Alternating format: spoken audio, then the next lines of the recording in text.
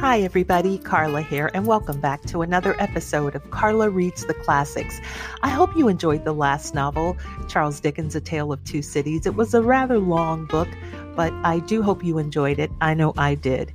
And that last chapter, just incredible, right?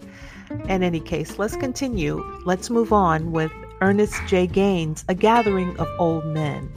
And a little bit about Mr. Gaines. He is the author of several books, several of which have been turned into movies. He's the author of the autobiography of Miss Jane Pittman. He has several other very prominent works, In My Father's House, Of Love and Dust, Bloodline, just to name a few. And about A Gathering of Old Men, if I could read just a quick little review from the Philadelphia Inquirer about this novel. It was written by David Bradley. Again, this is from the Philadelphia Inquirer. He calls A Gathering of Old Men a fine novel. He says there is a denouement that will shock and move readers as much as it does the characters, and a multiplicity of themes that raises a simple tale to grand significance. Let's get started and see if you agree. A Gathering of Old Men. Segment 1. It's called George Eliot Jr., a.k.a. Snookum. I heard Candy out in the front yard calling Grandma. Me and Toddy and Minnie was sitting at the table eating, and Grandma was at the stove looking in the pot to see if she had enough food left in there for supper. I could hear Candy out in the yard going, "Oh, Aunt Glo! Oh, Aunt Glo! Oh, Aunt Glo!"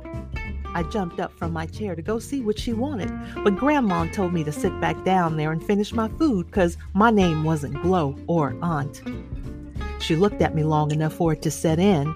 Then she started toward the front door where Candy was still going, "Oh, Aunt Glo! Aunt Glo! Oh, Aunt Glo!"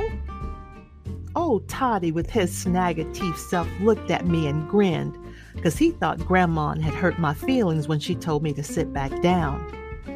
I checked one of my fists, but he knowed I couldn't hit him, because he had already caught me and Minnie playing Mama and Papa in the weeds, and he told me I had a year when I couldn't do nothing to him no matter what he did to me, and if I did, he was going to tell Grandma what he caught us doing. He told me he could grin at me all he wanted to, and he could hit me and kick me and pinch me in church or home. He didn't care. And he could steal my cake if he wanted to, or my candy if I had any, and he could lose all his marbles to me, and I better not take them back, and I better not gig his spinning top when we played gigging, because if I did, he was going to tell Grandma what he saw me and Minnie trying to do in the weeds. He said it was going to be like that a whole year, if I liked it or not. It started just before Candy started calling Grandma, because we had just come in to eat dinner when I heard her calling out there in the yard. I heard Candy saying, "Snookum in there?" At the table eating. "What's the matter, Candy?" Grandma said. "Get Snookum out here," Candy said. "Snookum did something wrong?" Grandma asked her. "Hurry, Aunt Glo," Candy said. "Snookum," Grandma called me. Oh, Toddy and Minnie jumped up too, and Grandma looked over her shoulder and said, "Get back in there and eat them turnips. I called Snookum." "How come Snookum don't have to eat his turnips?" Toddy said. "How come just me and Minnie got to eat turnips?" "'Cause I called him," Grandma said. "Now get back in there and finish them turnips." "I ain't no turnip eating machine," Toddy said. "You better turn into one before I get back in that kitchen," Grandma said. "Snookum, Candy want to talk to you. Toddy, you and Minnie finish them turnips," Grandma said. "Snookum can act a fool and laugh at me out there," Toddy said, "but he know I got something on him." Candy was standing in the yard close to the steps when I came out on the Gary. She wore a white shirt and khaki pants and brown shoes with little gold buckles. Her hair was light brown and dark brown and cut short, almost short like a man's hair. "Come here, Snookum," she said. I jumped down on the ground where she was, and she grabbed me by the shoulders with both hands. She leaned over and brought her face close to mine, and her eyes, the color of blue smoke, looked wild and scared. I was thinking I had done something wrong, and she was mad at me for it. "Now listen," she said. "I want you to run, and I don't want you to stop running. I want you to go tell Ruth and Reverend Jameson and Corinne and the rest of them to gather at Matthew's house right away. And I want you to go to the front, and I want you to listen to me good now," she said, squeezing my shoulders and hurting me a little bit. "Go up and go to the house and see if Miss Merle's there. If she is, tell her I say come quick. No, if she's there, tell her to call Lou and tell Lou to get here quick. Then she can get here quick. If she's not there, tell Janie to call her and Lou and tell them to get here quick. Don't waste time on that phone talking. Just get here quick. Don't do nothing but get here quick. You heard what I said, Snookum?" "What I'm telling all them people to get here quick for?" I asked her. "That's none of your business, Snookum. You're nothing but a little boy. Now get moving and don't stop running." I shot out of the yard. When I hit the road, I saw the tractor in front of Matthew's house. The motor was running. I could hear it. I could see the smoke. But Charlie wasn't on the tractor. He had 2 big loads of cane hitched to the back of the tractor, but he wasn't on the tractor. On the other side of the road, in front of Matthew's house, I could see Candy's big black car shining in the sun. I know Candy didn't tell me to tell Matthew anything, but looked to me like since all them other people was gathering at his house, looked to me like he ought to know what's going on too.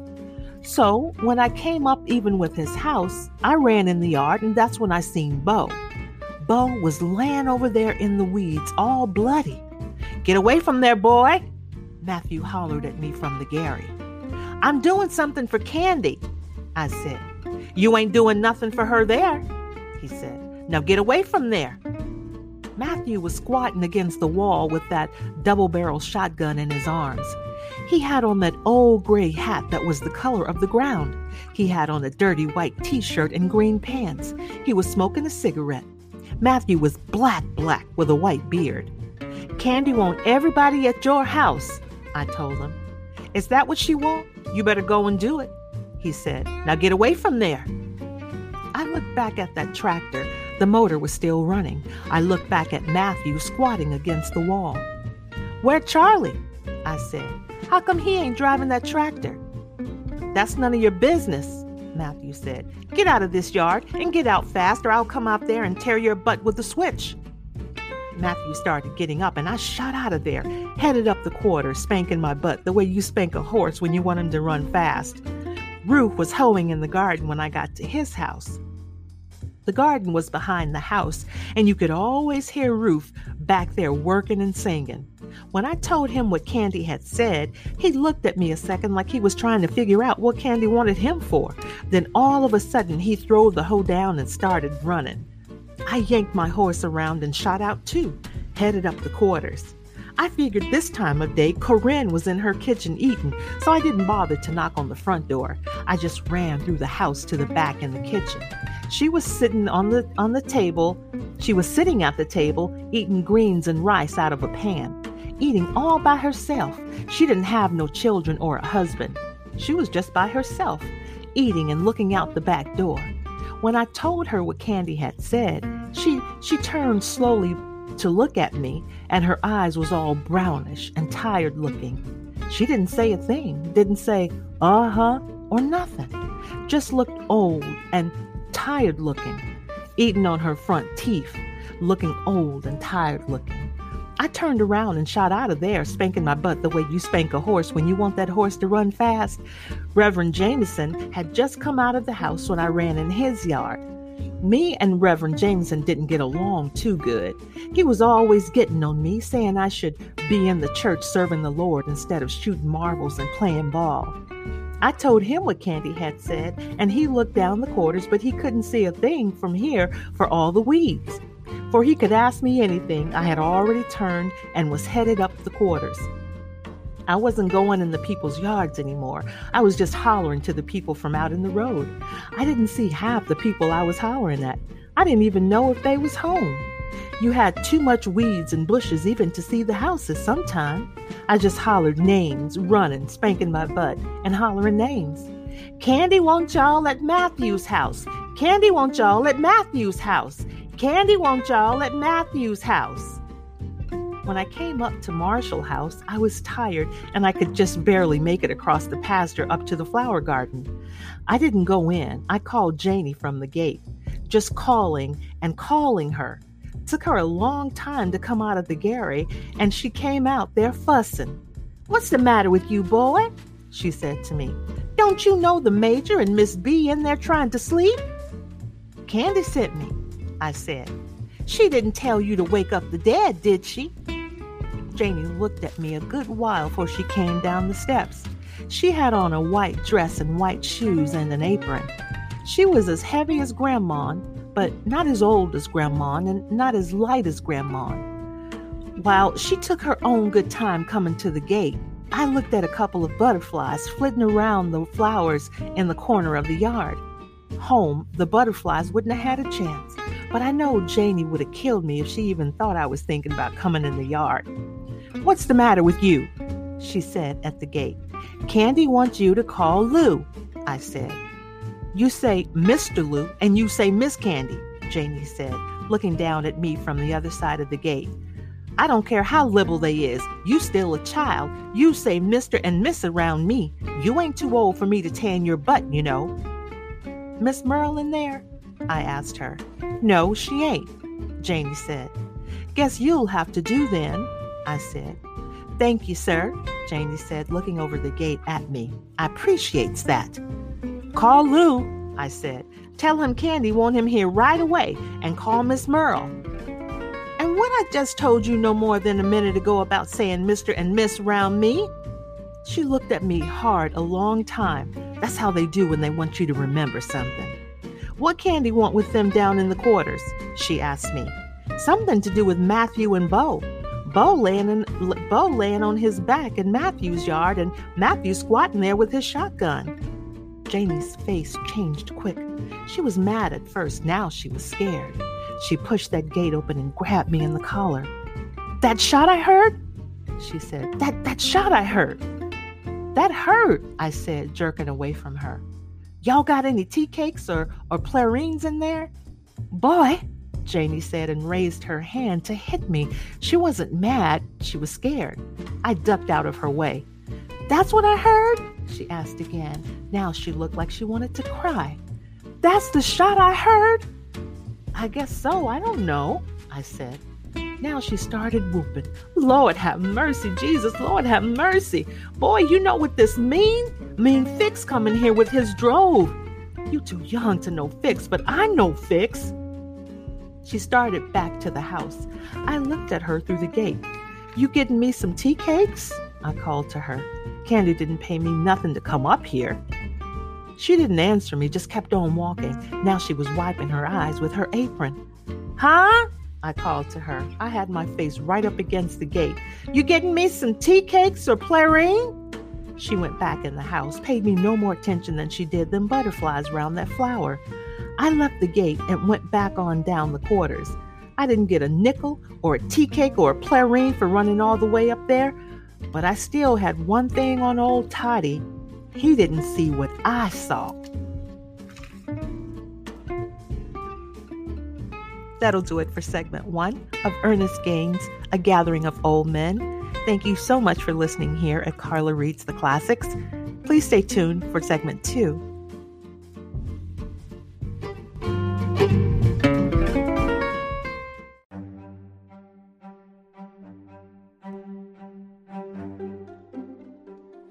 Let's continue with segment 2.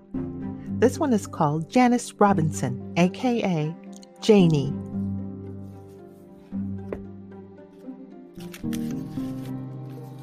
Lord have mercy, Jesus, what now? Where do I turn? Go where first? The Major? For what? He's already drunk out there on that front gary, and it's just 12 o'clock. Miss B? That's just like talking to the wall. Where? Mr. Lou? Yes, she said call Mr. Lou. Mr. Lou and Miss Merle. I better make it Mr. Lou first. Lord have mercy, keep me on my feet if it is thy holy will. I went in and dialed the paper in Baton Rouge, my finger trembling, just a trembling. When the operator answered, I told her I wanted to speak to Mr. Lou Dimes. She told me that was City and told me to hold on. Then somebody else answered and said, City? Then he said, Toby Wright. I told him I wanted to speak to Mr. Lou Dimes. Lou at dinner right now, he said. Oh, Lord, I said, where? Find him. Hurry. Candy wanted here right away. Please, sir, please. Just hold on, he said. Calm down. He'll be back in a little while. Who am I speaking to? That you, Janie? Yes, sir, it's me, I said. Find him as fast as you can and tell him to get here as fast as he can. He don't have to call. Just get here. And please hurry. Hurry. I was crying so hard when I got through talking to him, I had to wipe my whole face with my apron. Then I dialed Miss Merle, but nobody answered. I let it ring a dozen times, but no answer. Lord Jesus, I told myself, Lord Jesus, help me. I went out on the front galley. The major was all curled up in the swing, sleeping. His face was resting on the back of his hands, a half glass of watered whiskey on the banister by the swing. Lord Jesus, I thought to myself, it ain't evening yet, and he's already drunk. Lord Jesus, help me. I went back inside and started upstairs to Miss B's room, but halfway up I remembered she wasn't in her room. She was out in the back pasture. I went to the back door and looked, and there she was, way over yonder, under one of them pecan trees, a little way over yonder. Little bitty thing, ain't 5 foot tall, feeling in all them weeds with a stick for pecans. Lord Jesus, I thought to myself, now, just supposing now, a snake or something come up there and bite that old woman in all them weeds. Lord Jesus, I said, help me if it is thy holy will, Lord Jesus. I went back and dialed Miss Merle's number again, but she still wasn't there. Help me, Lord Jesus, I said, please help your humble servant who ain't never done nothing but serve thee well. I went back and looked at the major still curled up there sleeping, snoring now. I got a glass of the watered whiskey and took it back into the kitchen, and while I was there, I looked across the pasture at that old woman out in them weeds looking for pecans with a stick. See, I thought, see, if anything bite that old woman, they'll blame me. Lord Jesus, I said, help me, Lord Jesus, help me. I went back and dialed Miss Merle again, but she still wasn't there. Lord Jesus, I said, help me, Lord Jesus. I went out on the west galley and looked down the quarters, but you couldn't see a thing down there for all the weeds. Lord Jesus, I said to myself, help me, Lord Jesus. I looked towards the highway, toward the river, because I expected to hear Fix and his drove coming in them trucks with them guns any minute now. Lord Jesus, I said to myself, help me, Lord Jesus. I went back in and dialed Miss Merle again, but she still wasn't home. Lord Jesus, I said, help me, Lord Jesus. I started my dusting again, because that's what I was doing before that boy came up here making all that racket. I hadn't picked up the mop more than 10 minutes when I heard the car drive up in the front yard. I ran out on the front galley and seen it was Miss Merle and looked like a heavy load just fell off my shoulders. I ran down the steps to meet her in the yard. She was smiling, always smiling, just a good-natured person, the nicest I have ever known. Lord have mercy, I'm so glad you got here, I said. She seen I'd been crying and she stopped smiling. What's the matter? She said. She was a fat lady with a nice round face and had a little pointed nose and a little red mouth and gray eyes. She looked like an owl more than anything else, and that's what the people in the quarters called her behind her back, Miss Owl. Something the matter? She asked me. She looked at the major all curled up in the swing. Jack drunk? She said. She looked at the gold watch on her short, fat arm. Not even 12:30 yet, she said. I've been calling your house, I told her. I was on my way over here, she said. What's the matter? What happened? Candy, I said. What about Candy? They been a killing, I said. What? She said. Her gray eyes looked hard at me, but behind all that hardness, I could see she was scared. Candy, she said. No, Bo, I said. Bo, she said. Candy? Bo? What happened? Bo dead. I said. Candy? She said. I don't know, I said. Where's Candy? In the quarters, I said. What's she doing down there? That's where it happened, I said. Matthew's house. Oh my God, she said, and throwed her hand up to her mouth. She looked toward the Gary where the Major was curled up in the swing, sleeping. Jack, she called to him. Jack, Jack. He can't hear you, I said. Where's Bee? Miss Merrill asked me. In the backyard looking for pecans, I said. Miss Merrill, Candy wants you down in the quarters right away. Who else know about this? Miss Merrill asked. Just the people in the quarters, I said. She wanted me to notify you and Mr. Lou, but nobody else. You got Lou? She asked me. He's at dinner, I told her. Oh, shit, she said, and looked toward the Gary again. Jack, Jack, she called. He don't hear you, I said. He's been like that since 11 o'clock. I better get down there, Miss Merrill said. She got back in the car. She was so fat she had a hard time doing it. Pray, she said. Pray, Janie. I knowed she was talking about fixing his drove. Pray, Janie, she said, swinging that car around. She was backing over flowers, over little bushes, little trees, spraying gravel all over the place, all over me too. Pray, she said, going out of the yard. Pray. I went back in the house. She didn't have to tell me to pray. I was doing that long before she got there. And that'll bring us to the end of segment 2 of Ernest Gaines' A Gathering of Old Men. Thanks for listening. Until next time.